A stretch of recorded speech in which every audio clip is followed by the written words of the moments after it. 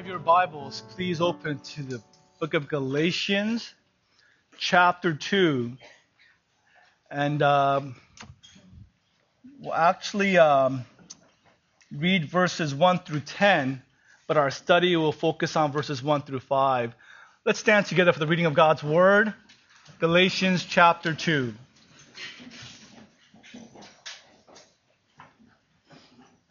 Then after 14 years, I went up again to Jerusalem with Barnabas, taking Titus along with me.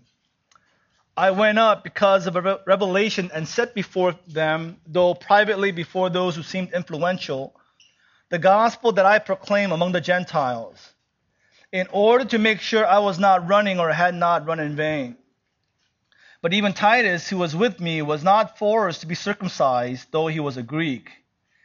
Yet because of false brothers secretly brought in, who slipped in to spy out our freedom that we have in Christ Jesus, so that they might bring us into slavery, to whom we did not yield in submission, even for a moment, so that the truth of the gospel might be preserved for you.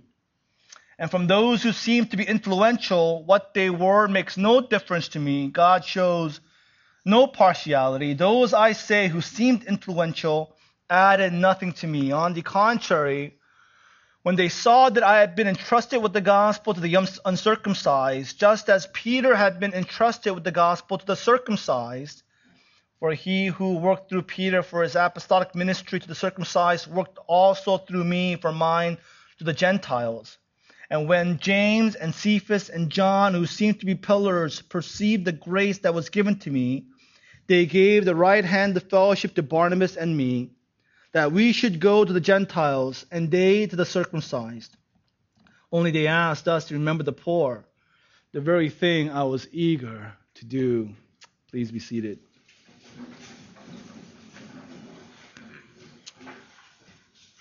So I don't know if you have this at home or not, but you often go to homes of Christians, and they have their favorite verses framed on the wall in their offices or in their living rooms, their hallways, or even restrooms. So I've been to believers' homes, and I've seen John 3:16 on the wall. I've seen Galatians 2:20 on the wall, Psalm 23, verses from Romans 8. But to this date, I've never seen anyone put verse 3 of Galatians 2 on their wall. But even Titus, who was with me, was not forced to be circumcised, though he was a Greek. I've not seen one. I doubt anyone here has this verse on their wall, or would consider one of the verses to even really consider putting up on a wall. My prayer and hope is by the time we're done, you would want this verse on your wall. Right? You'll want this verse on your wall. You want it in bold letters, 36 font, right in front of your house. Because it's such an important verse, practically, functionally, for us Christians. This is William Wallace crying out freedom, right? This is John Adams at the Continental Congress. When the tide is turning against independence, he makes that great speech about the need for a new nation governed not by a monarch, but by the people of the nation. So this verse has tremendous relevance for every single Christian here. Now, this passage tells us so many things. I don't have time to explicate all the truths that are in this passage. Now, the one profound truth that Paul tells us here is that the truth is important, that theology is paramount. The gospel is truth, and it is important for us Christians. So important that we have to fight for the gospel. We have to fight for the gospel and fight for one of the most important implications of the gospel, which is freedom. So that's the title of the message, Truth and Freedom. We need to defend the truth of the gospel, and then we need to defend the implication of that truth, which is freedom. We need to do both. So the gospel is that the second person of the Trinity, God himself, became man. He lived a perfect and sinless life. And he died, he went to the cross voluntarily, and he gave himself to die on the cross for our sins. That he drank the cup of God's wrath. He bore our sins on his flesh, and he became sin so that we might be the righteousness of God. That his perfect righteousness might be imputed to us, and through his death all our sins were forgiven. And that he was buried, and the third day he rose from the grave, vindicating, giving testimony, declaring that he was indeed the Son of God. And that for anyone who believes in their heart, Romans 10, and confesses with their mouth Jesus is Lord, that person shall be saved, regardless of his or her gender, their socioeconomic status, their ethnicity, their righteousness or their sinfulness, regardless of any of these things. If anyone confesses Christ and believes in his or her heart, God grants that person salvation. That is the gospel that we must fight for and defend. So when someone posits that Jesus was not fully God, a liberal does that, we refute it with the Bible. We say, you're a heretic, go home, Jesus was fully God. When someone from the emergent movement discounts substitutionary atonement and the wrath of God, we say, no, the Bible is clear. We defend the gospel because our salvation is at stake. We say, heresy, you are wrong. You go home with that other heretic, right? Someone else says, no, we don't have to repent, from the seeker-sensitive camp, from the cheap grace camp, that we don't have to repent of sin, we don't have to renounce sin. We can live in sin while pursuing Christ and enjoy this world while enjoying all the privileges of Christianity. We say that is wrong as well. That is not the gospel of Jesus Christ. At the same time, we must fight for and defend the implication of the gospel, which is freedom. That we are free from dependence on the works of the law to be approved by God. We are free from having to strive to be righteous before a holy God through obedience. Because of the gospel, it is by grace and it is a gift. We are set free from that legal requirement. And now we're able to, through faith alone, have an unconditional, eternal, unchanging relationship with the thrice holy God of the Scriptures. Now, fighting for the gospel is pretty linear. It's very packaged. It's very theological and doctrinal. Fighting for the implication of the gospel, because it relates to freedom, is very complex. Right?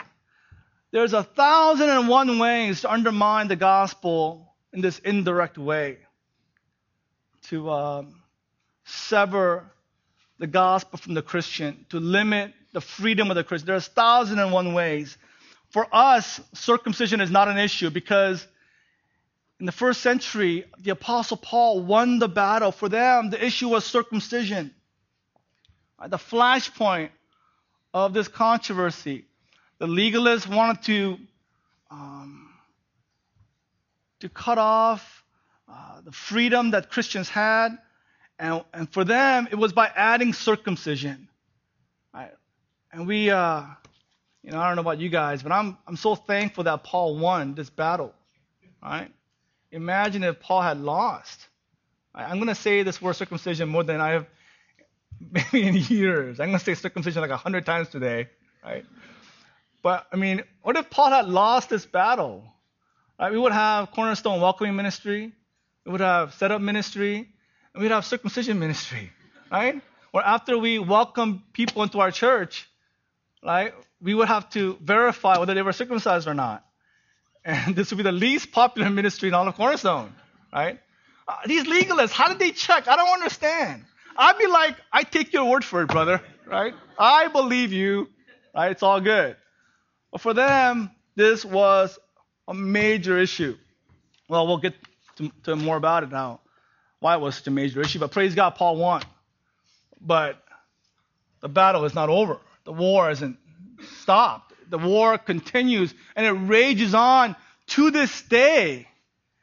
It has raged throughout church history. So for example, for Luther, it wasn't circumcision. What was it? It was indulgences, right? It was indulgences. What is indulgences? It was the Catholic Church taught that your ancestors did not know Christ. They're in a place called purgatory. And if you give money to the church, the Pope, with his authority as a vicar of Christ, will release them from purgatory. So more money you give to the church, more ears you will cut off from them spending in this halfway place between heaven and hell. It's more like hell, but not hell, exactly hell. And Pope will release them. It was the issue of free will for Luther. This idea of works where man had freedom to choose, and it was up to man to cooperate with God to be saved. And that was Erasmus's main teaching from the Catholic Church. And Luther wrote a whole tome, The Bondage of the Will, to refute that.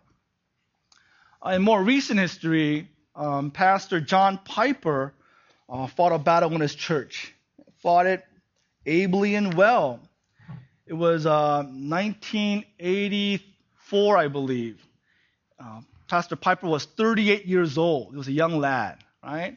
And he just started his ministry at Bethlehem Baptist Church just over 2 years ago. A young pastor in a new church.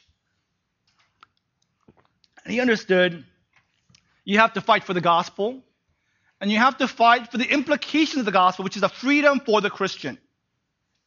So he put himself on the line. Right? He put his pastoral career on the line. So they tell you when you go to a new church, don't change anything. Right? Kind of cater to the old guard, members that have been there a long time.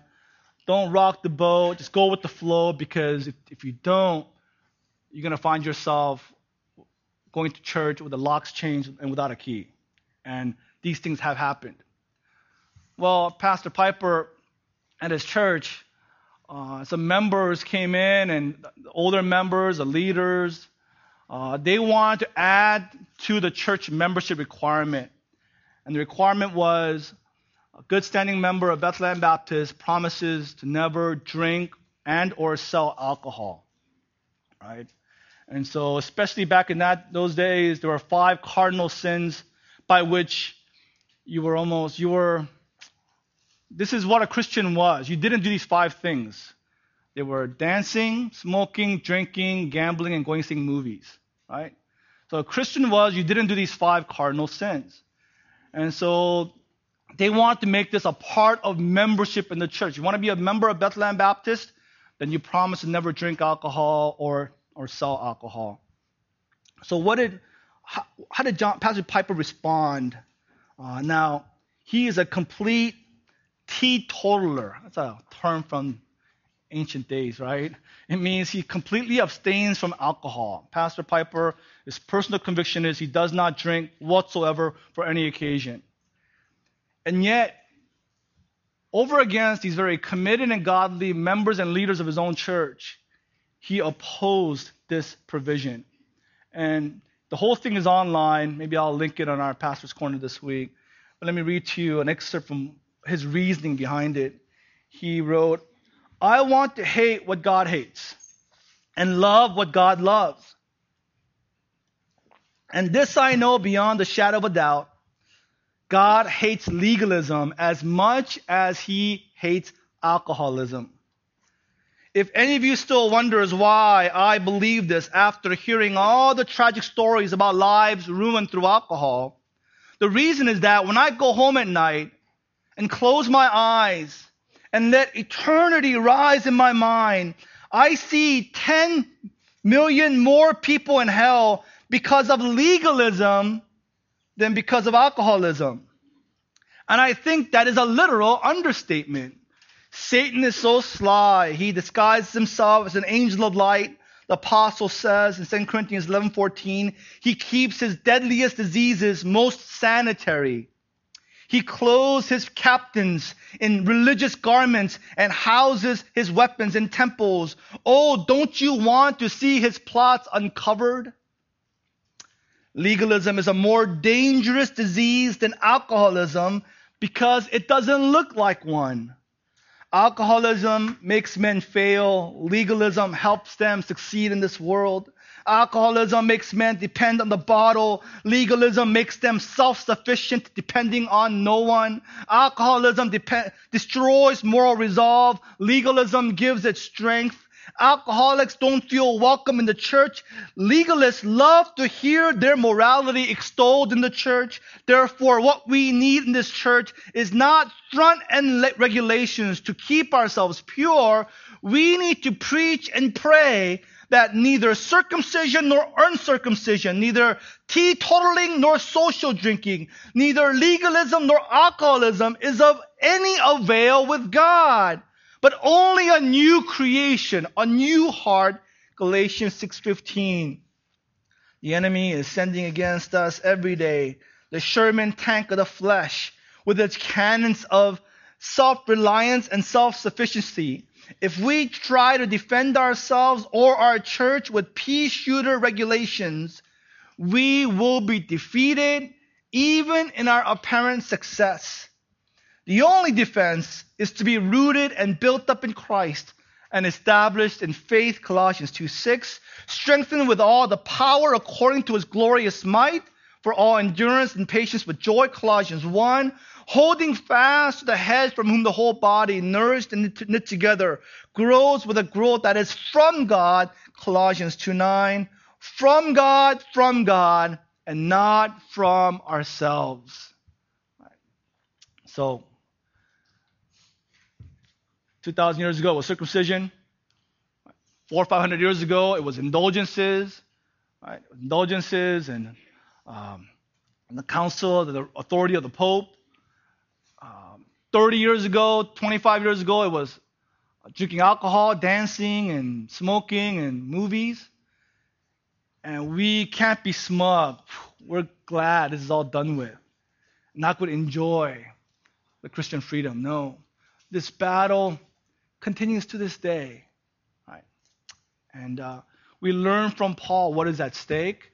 And we will close with how we are to fight the battle. Right? How we are to identify these thieves that steal our freedom and how to counter them by faith in the gospel. Okay. Well, let's go to the text. Verse 1. 3 points to guide us through these 5 verses. 3 points. The reason for Paul's journey to Jerusalem. The reason for the controversy over circumcision. And thirdly, the response of Paul. So the reason why Paul went to Jerusalem.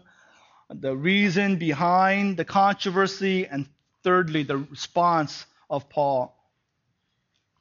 So first of all, we see the reasons for Paul going to Jerusalem. Verse 1. Then after 14 years, I went up again to Jerusalem with Barnabas. Now, this is a very debated, controversial, complex issue. C.K. Barrett has referred to this issue as, quote, the most celebrated and complicated historical problem in the whole epistle, if not the whole New Testament. Because Paul went to Jerusalem, according to the book of Acts, 4 times. Now, which of these 4 times is Paul talking about here in Galatians 2? He first went to Jerusalem in Acts 9, 3 years after his conversion. And then several years after that, he made a second trip to take there's a famine in Jerusalem, and he went and collected offerings from the churches in Macedonia. To deliver this gift, he went to Jerusalem in Acts 11. And then a third time in Acts 15, he went to Jerusalem. And that is a very important visit, because that's when the apostles and elders of Jerusalem church gathered, and they made a church decree. They gathered together and had a church council debate on this whole issue of Gentiles becoming Christians, and the issue of circumcision or not. And they came to a decision, and they made a church-wide decree that was binding to every church. And afterwards, Paul and Barnabas went throughout Gentile churches handing out this decree. And the fourth time Paul went to Jerusalem was in the end of Acts 21 through 28, where he went to be arrested, and he went in chains and sent off to Rome. The question is Galatians 2 referring to Acts 11 or Acts 15? This is relevant. I know it's a little bit tedious, but this is important. Many well-meaning, godly, scholarly Bible students and teachers believe that this refers to his third visit to Jerusalem in Acts 15 because of the so many similarities between Acts 15 and Galatians 2, because they both involve Paul and Barnabas on one side and Peter and James on the other. Both meetings dealt with the issue of circumcision, and both had the same outcome: victory for Paul, right? No circumcision for Gentiles. But once we look closer into this historical details, we find there are marked differences. For example, in Acts 15, Paul and Barnabas are sent by the church at Antioch concerning this issue of circumcision. In Galatians 2, Paul says, "No one sent me. I came on my own initiative because of a revelation." In Acts 15, it was a public council, the church-wide gathering, a public debate concerning this issue. In Galatians 2, it was a private discussion. Just the influential leaders, Peter, Cephas, and Lord's brother James, Paul, Barnabas, and Titus. Right? Galatians 2, second part of verse 2. The main reason most believe, and I agree, that this refers not to Acts 15, but Acts 11, is because Paul nowhere in the book of Galatians mentions the decree of the Jerusalem Council in Acts 15. So if he was having all these controversial conflicts and debates and arguments with Judaizers, he could have just said, "Hey, why are you fighting with me? Why are you arguing with me? This was declared by the apostles in unity in Acts 15 that Gentiles do not need to become Jews to become Christians. They're not bound to the Mosaic law. They don't have to be circumcised. And this is not what I'm preaching. This is the consensus. This is the decree of the apostles." He could have pulled out that decree, right? Controversy is over. The reason Paul does not mention this decree is because it hasn't happened yet. When he was writing Galatians chapter 2, it was still months or years before the Jerusalem Council. Right. So this is Acts chapter 11. Paul went to Jerusalem and he had a private meeting with the leaders there. And he gives us 3 reasons why he went in Acts 11. First of all, he went because of a revelation given to him by God. Right. We see Paul, a faithful servant of the Lord. God tells him, God speaks to him, and he's the apostle. We're not apostles. God doesn't give us revelation. God doesn't speak to us through dreams and visions and whispers in the night. Right? This is the Apostle Paul, and God through Christ told him, give him a revelation, the same word apocalypse as Acts 9. God tells him to go to Jerusalem. So in obedience, he goes to Jerusalem. We're not exactly sure what this revelation was, but no doubt it was related to his ministry to the Gentiles and the issue of circumcision. Second, he went to set before them the gospel that he was preaching among the Gentiles. He went and he declared to them, this is the message that I'm preaching. Right? This is what I'm advocating. Right? So there were seemingly a lot of rumors and slander and innuendo spread about the Apostle Paul. Right? The Judaizers are telling the Jerusalem leaders, that Apostle Paul, he is such a coward. He's such a man-pleaser. Right? He is twisting the gospel. He's compromised it because he's faced with this sensual barbarians, these non-Jewish people, and that's most of us. I think there are maybe a few Jews here, but you know how those Gentiles are, right? They're like barbarians. They're animals. They're enslaved to their lusts. So instead of confronting their immorality with the law of God, he has compromised the gospel, he has catered to them, and he has taken the law out, right? And so he's preaching adjusted, a truncated, an artificial, man-made gospel. So Paul went and saying, I am not preaching another gospel, a heteros, good news. And he preached to them the gospel that they might hear it and they might be united in the gospel of Christ. The third reason is found in verse 2, the last phrase, clause, in order to make sure that I was not running or had not run in vain. A difficult clause to say the least, right? One commentator has said it's perplexing. A sentence has called forth various interpretations. He's not checking his gospel so much as his gospel ministry, right? And I think it goes on to verses 6 through 9, just to confirm with them that ministry is a team ministry. And just as God has called Peter to the Jewish people, the circumcised, God has called Paul to the uncircumcised. Right? We're not working against each other. We don't have, we have the same gospel, and we believe in the same implication of the gospel. Right? So, a Jewish person gets saved, and he wants to circumcise his children. He is free to do so.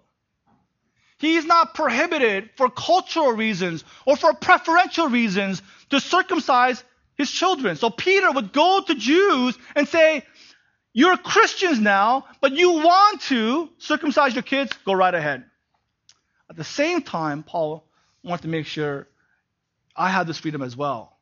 That when I'm preaching to Gentiles and they don't want to be circumcised, they don't need to be circumcised to be approved by God.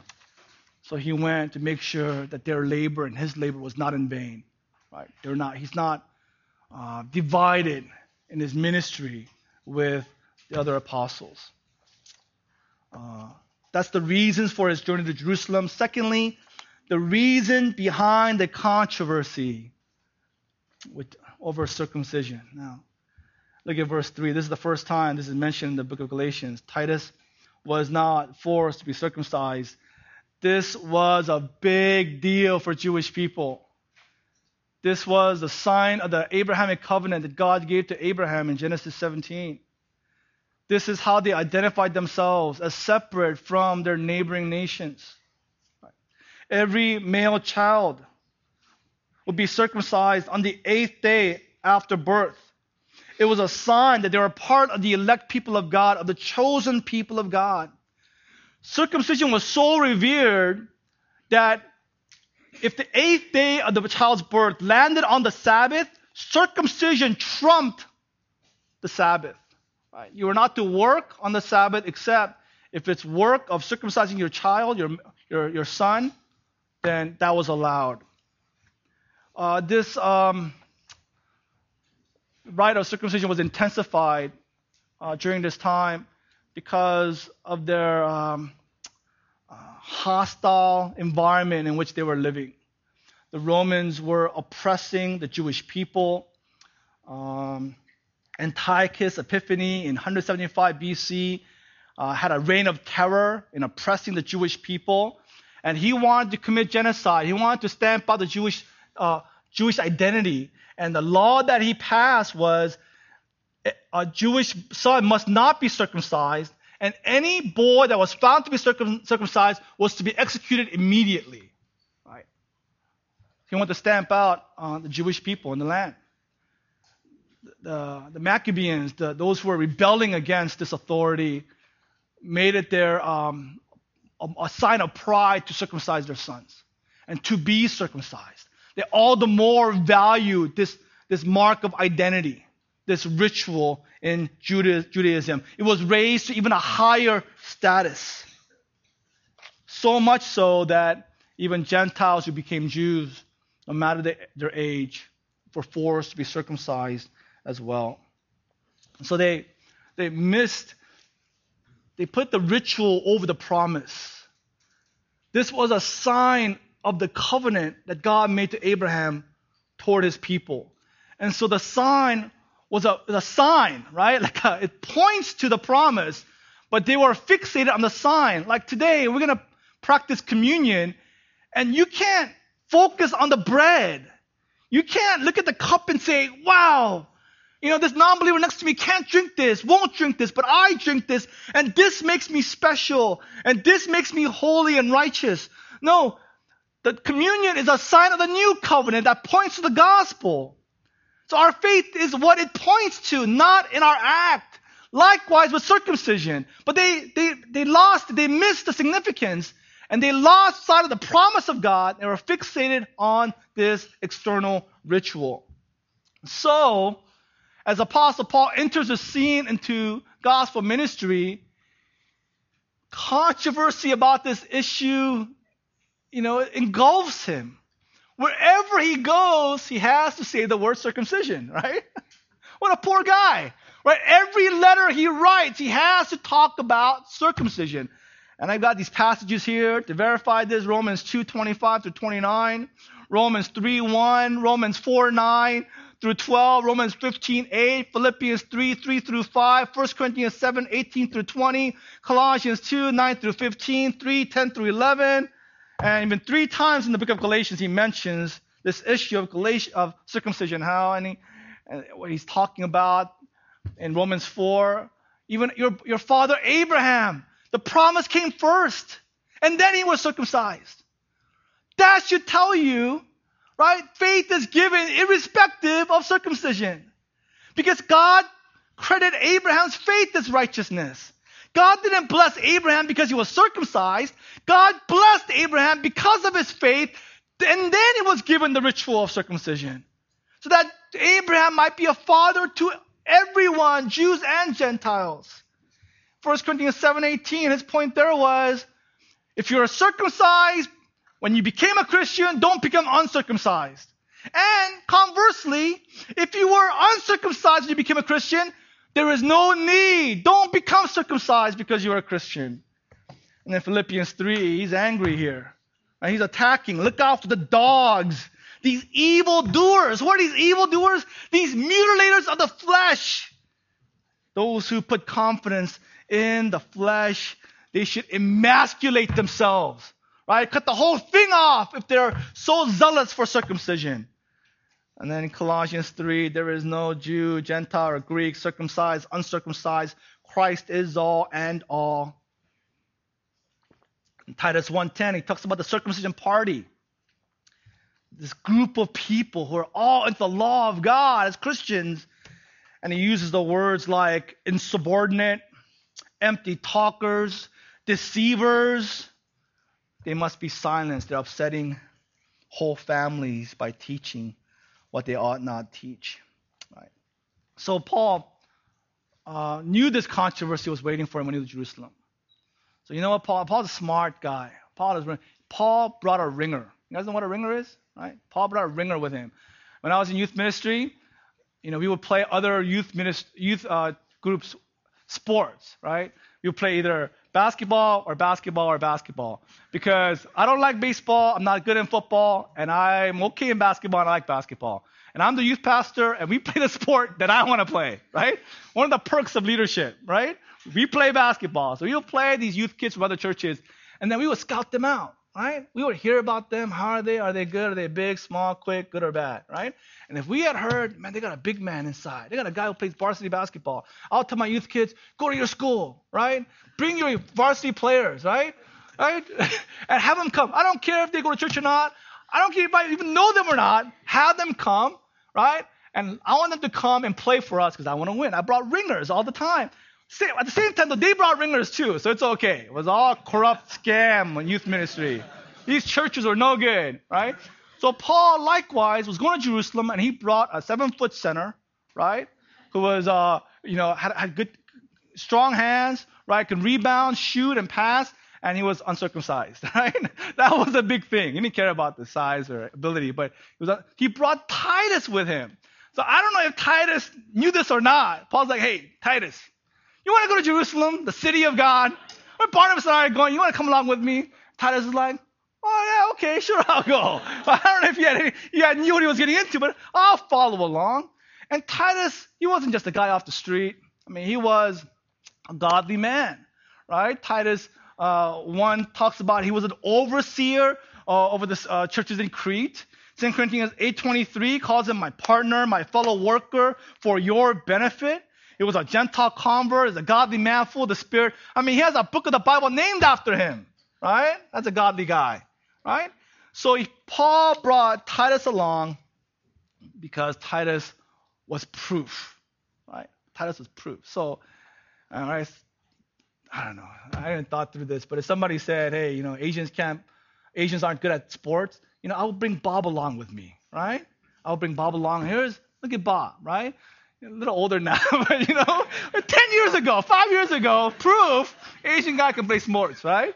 If someone were to say, dispensationalists, they don't know the Bible, they misinterpret the scriptures, they don't know what they're talking about, I'll bring John MacArthur with me, right? And say, look, dispensationalist loves the Bible, knows how to interpret, right? Same thing with Titus, right? He was proof because he had the Holy Spirit within him. He was a godly man. He loved the Lord, loved the church, involved in ministry. That he was proof, right? A walking, talking proof that circumcision is of no value, right? That Christianity is about faith, not about external rites, right? Here's living proof. And you know what's amazing? The leaders agreed, right? Peter, James, brother of Jesus, and John. Peter, James, and John, they all agreed, right, with the Apostle Paul, right? They agree with the Apostle Paul that, and so he was not forced to be circumcised. So, Titus came really close to being circumcised unknowingly. What if, they forced him, but they agreed he didn't have to be circumcised. So what was Paul saying? Paul was saying the Galatian Judaizers, they're lying. They're liars.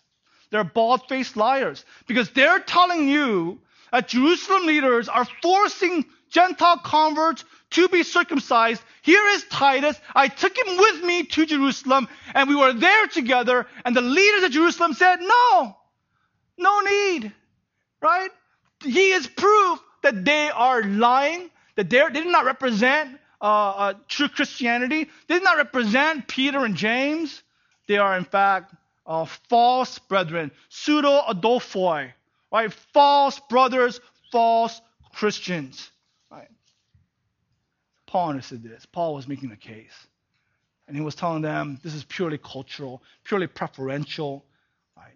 This is up to one's own decision. It's not under compulsion. Some have argued, then why did Paul circumcise Timothy in Acts 16? In Acts 16:3, Paul took Timothy along and he had him circumcised. What's going on? In Acts 15, you don't need to be circumcised. Acts 16, he circumcises Timothy. Well, because Timothy was a Jew, and for a Jewish person to enter into synagogues and minister, he would have to be circumcised. So not for his righteousness, but for ministry, Timothy was circumcised. Completely different. For example, did you know to enter into a synagogue as a male, you would have to cover your head, right? I was in Israel many years ago. We went into a synagogue, and they said you need to cover your head. And they said you need to put on a yarmulke. And I said, well, I've got this baseball hat, right? Can I put this on? They're like, sure, go ahead. Long as your head is covered, it's fine. Now, in our culture, right now, praise God, no one's wearing a hat, but it'd be kind of like, it's considered rude, inconsiderate to wear a hat indoors and to wear a hat inside a church worshiping God, listening to a sermon. It's the opposite. But in Judaism, you need to cover your head, right? So if someone said, James, come and preach the gospel in our synagogue, we need to wear a hat, I'd be like, sure, I'll wear a hat. I'll wear any hat, I don't care. But if they said, James, but you got to preach this message. In order to be a Christian, you must always wear your hat. And I would say, no, right? That is adding to the gospel. That is compromise, that's perverting, that's reversing the gospel. At that point, when you mandate anything in addition to the gospel of Christ, you are denying the gospel of grace. We are free. We don't have to wear hats, right? But if you want to for evangelism, so that's what's happening in Acts 16 with Timothy. His mom was Jewish, his dad was Gentile. In Jewish Judaism, the lineage goes to the mom. He was a Jew, so he was circumcised for the gospel ministry. And so that was a controversy, and that's why Paul brought Timothy. And praise God, the decision was no need for circumcision. Now, this continues to this day, right, where people want to add to the gospel. This is the perennial danger for the church. Christians are always trying to add something to the gospel. They want to elevate some aspect of Christianity to a place of equal or greater importance in the gospel of Jesus Christ. So you need to have gospel and tongues. Right? You need to have gospel and an experience. You need to have Jesus and baptism. You need to have Jesus and devotions, or Jesus and this kind of preaching, Jesus and this kind of discipleship, Jesus and this kind of ministry. Right? No, the gospel has to stand alone. The gospel is Christ plus nothing. The good news of the cross cannot be improved. It can only be destroyed. If we try in our sincere attempts to improve the gospel, at that point, we have destroyed it. John Stott has said, the Christian has been set free from the law in the sense that his acceptance before God depends entirely upon God's grace in the death of Jesus Christ received by faith. To introduce any work of the law and to make our acceptance depend on any bit of our obedience is to destroy the gospel. It is to nullify the gospel of grace. And so Paul knew this. Paul stood fast. Paul fought. Paul labored. Paul knew, if at this point he loses the battle, what is at stake? The freedom of the Christian is at stake. And so this was Paul's response. Look at verse 4.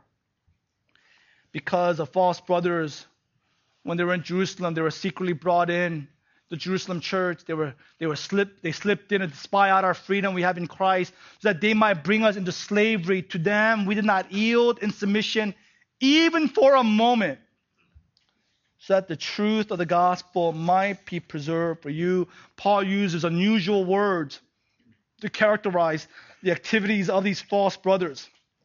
Right? Words all derived from the world of political and military espionage, applied to the conflict that was raging in the early church. He calls them false brothers again. Right? False Christians, not genuine believers. They slipped in, they snuck in, they infiltrated underneath the radar. They crept in. And they came in to spy on Christians in a sneaky manner. Right? Instead of giving oversight, they snuck in to spy on Christians' freedom, to use it, to catch Christians abusing their freedom, and to use that as ammo to bring them back into slavery.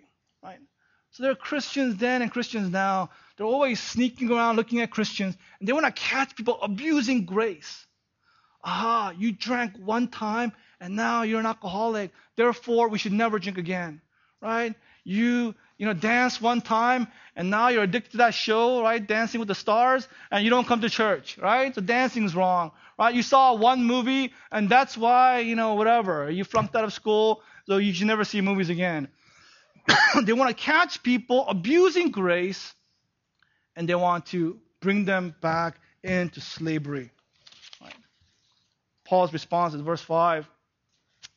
He did not yield in submission, even for a moment. Right? So next week we'll look at Peter. Right? Peter, good heart, not a bright guy. Right? For a while there, he lost his way, sided with the Judaizers, not Paul. He saw right through them from a mile away. He saw these false Christians, what they're trying to do, a mile away. And when they try to subvert the gospel and take Christians back into slavery, back into Egypt, he said, no, Not even for a second did he yield to them. He stood firm because Galatians 5:1, it is for freedom that Christ has set us free. Right? Stand firm and do not submit yourself to this yoke of slavery. Galatians 5:2-5. Look, I, Paul, say to you that if you accept circumcision, right, Christ will be of no advantage to you. I testify again to every man who accepts circumcision that he is obligated to keep the whole law. You have been severed from Christ. You who would be justified by the law, you have fallen away from grace. That is what is at stake here. Right? So whether it's circumcision, whether it's indulgences, whether it's alcohol, whatever it is, if you're adding it to the gospel is at stake, and our freedom is at stake. Galatians 5:13-15, you are called to freedom, brothers. Now, this freedom is not to indulge in your flesh. It's the freedom to love one another, and we'll talk more about that a little later. The whole law is fulfilled, and love your neighbor as yourself.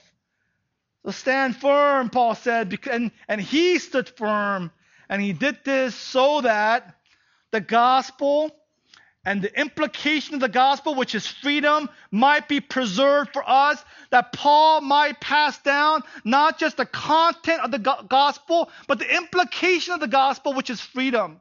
So he lived out the Christian freedom.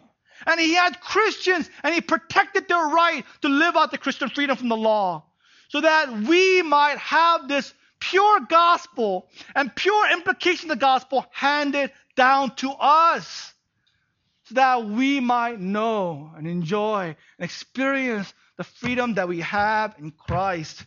So Luther wrote this. He called this sanctified stubbornness. And I love this. Sanctified stubbornness. For the issue before us is grave and vital.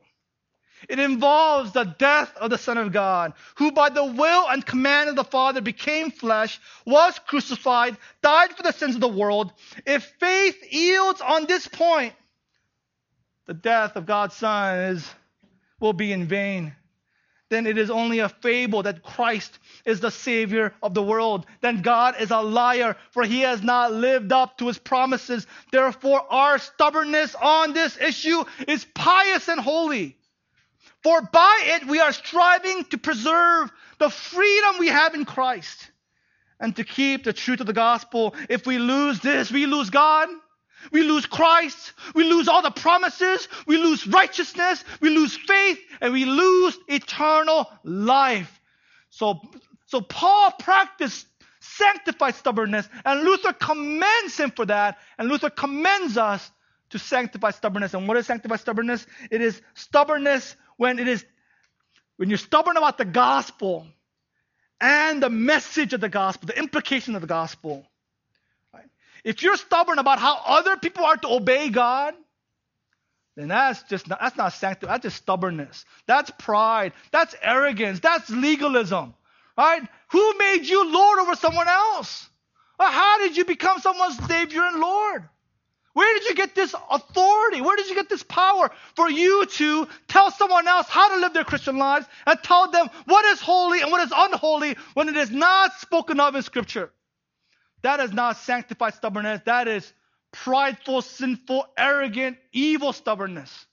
Sanctified stubbornness is when you stand on the gospel and stand on the principle that we are free from acceptance before God through works of the law because we are justified through faith alone in Jesus Christ alone. That was Paul's response. Reasons for going, his reason for the controversy, and then his response. So closing thoughts. A few of them for our time remaining. I exhort you, brothers and sisters. This is not a time for laxity, not a time for cowardice, not a time for fear of man. Do not be intimidated by people. Be strong, be courageous. You know what is at stake? The gospel is at stake.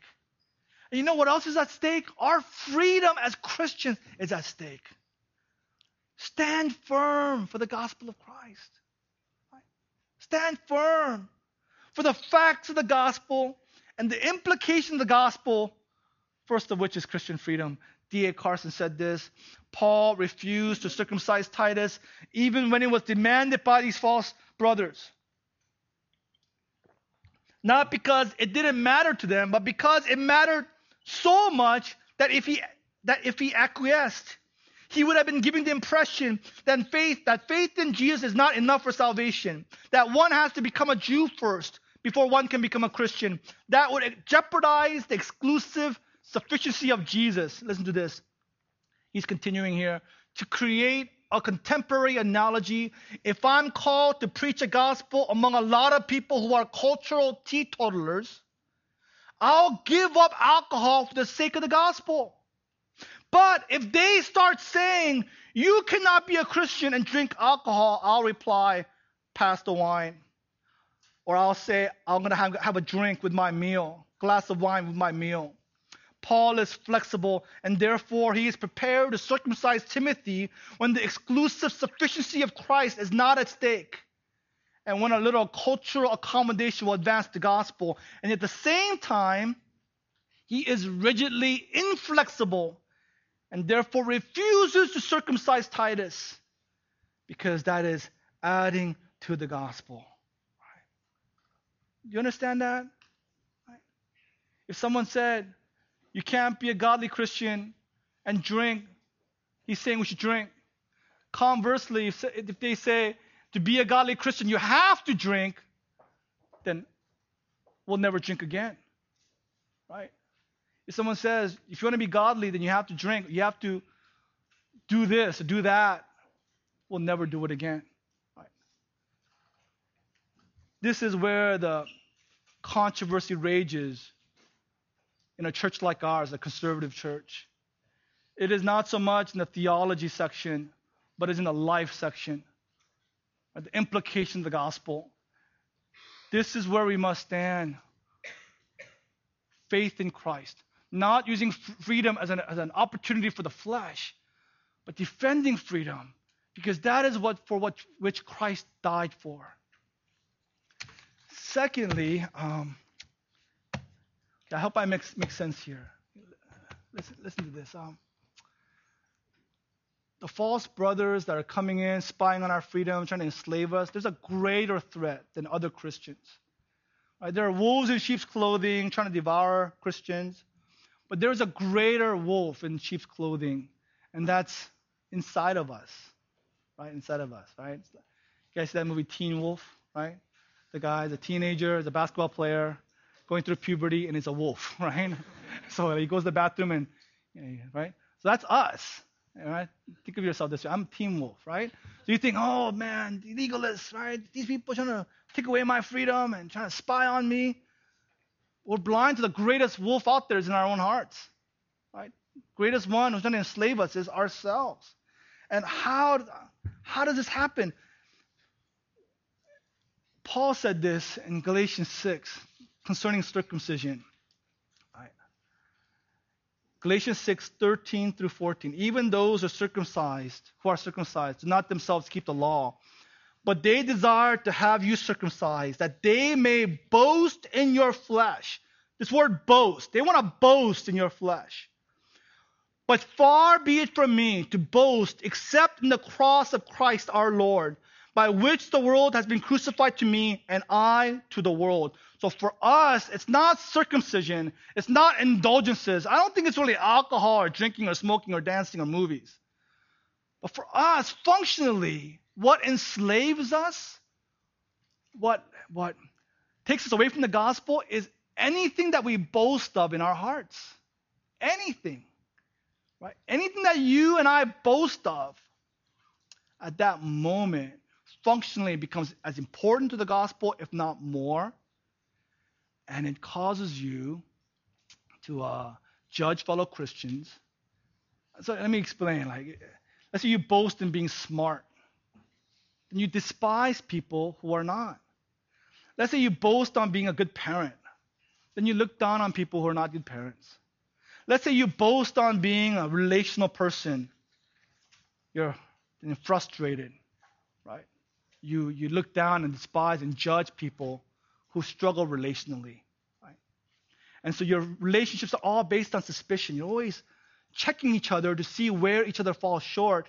And whatever you're boasting in, through that you judge one another. So all these crazy things through which Christians judge one another, whether your child demand feeds or schedule feeds. Now for singles, it doesn't make sense to you, but for parents, this is a big deal, right? I mean, a church actually split over this issue because a group of them believe that if you demand feed your infant, you're child-centered, right? The godly way, God's way, is to schedule feed them, not to give in to a child's demands, right? So they would judge each other based upon this extra biblical value, right? The whole issue of homeschooling or private school or public school, right? Church of Spokane, that was the major issue, right? Or homeschoolers, they would not allow their children to interact in the same church with public school kids because public school is evil, right? The issue of disciplining children, right? Do you discipline right? Do you discipline often enough? Do you discipline biblically or unbiblically? And based on, I discipline biblically, and so judge one another. Do both parents work, right? You judge one another, right? Young child is a mom working outside the home, right? A woman, college, seeking a career, right? They're going to college, graduate school, doctoral studies, and therefore you boast. I didn't choose that route. I'm choosing the godlier route, right? Dating instead of courting. They're dating, but we're courting. I don't know what the difference is, right? How they spend money. Whether they drink alcohol. We had a guy in our church.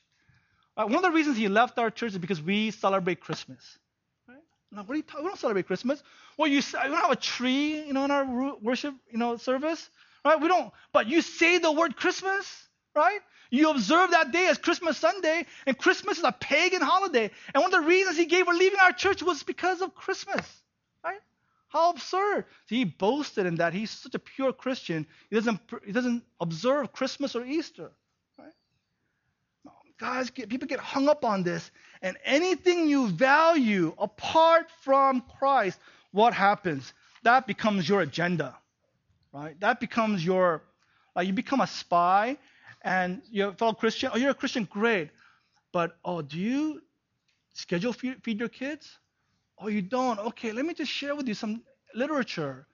Because the real agenda is, I want to have you be godly like me, right? Or do you send your kids to private school? Or let me give you some information, right? Or you're dating this girl? Well, let me give you some, online links, right? Right? You practice this, right?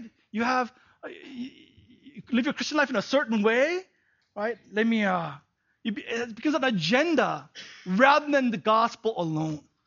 Rather than unity in the gospel, and what happens is relationships are severed, there's division, all this animosity, suspicion, and judging and condemnation of one another. And how is this slavery? If you let this legalism flourish in your heart, you are breaking the most important command, loving one another. Right? You'll find you don't have intimate relationships. You'll find people don't want to share their lives with you because they'll always have a list of 10 things you're doing wrong. And so you'll be enslaved to yourself. You'll be all by yourself, right in your own eyes. Everybody's wrong about something apart from the gospel, and you'll be enslaved to this righteousness. And you'll be enslaved from obeying the gospel, which is loving God, loving one another. That's the purpose, right? So functionally, this is how, right? The boasting in our hearts enslave us and lead us, just like the Galatian Christians and just like these false brothers, functionally for us, not positionally, leads us astray. The way back home is the gospel. Way back home is the gospel. Brothers and sisters, we love you, right? I love this church. I love our members, the elders, and we love you. What do we want from you? We want you to major on the major thing, right? Be enamored by Jesus Christ. Love Receive the love of Christ. And let Christ's love dwell in your hearts richly. And have that bear fruit. And let God take care of your sanctification. And let God take care of your brothers and sisters' sanctification. And you would trust in the Lord. And this leads us directly to communion. Right? Let us remember, right? Let's not cherish the sign. Right? Let's not get hung over of the bread and the cup. Let's look at what the bread and the cup is pointing to, which is what happened 2,000 years ago, how Jesus Christ died on the cross for our sins, to set us free from the burden of the law. Let us therefore, as we remember this gift, let us continue to walk in the gospel and walk in freedom. Let's pray.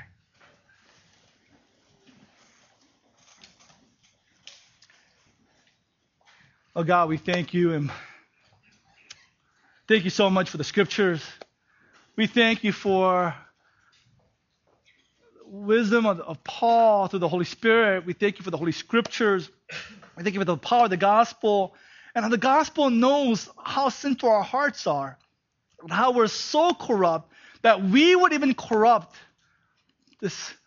Jesus, corrupt the gospel, corrupt the Bible, and make it into this religious thing, and make it into this thing where we want to use it to exalt ourselves and exalt what we do, rather than what you have done for us.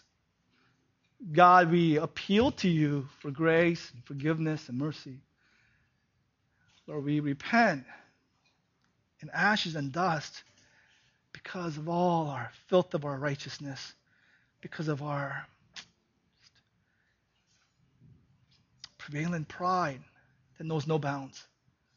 Lord, we run to the cure, we run to our Savior and Lord Jesus, and we take the bread and the cup, and these are physical reminders, physical signs of the price that was paid to purchase our freedom. Lord, may we rest in this truth and look to you and hope in you. In Jesus' name we pray. Amen.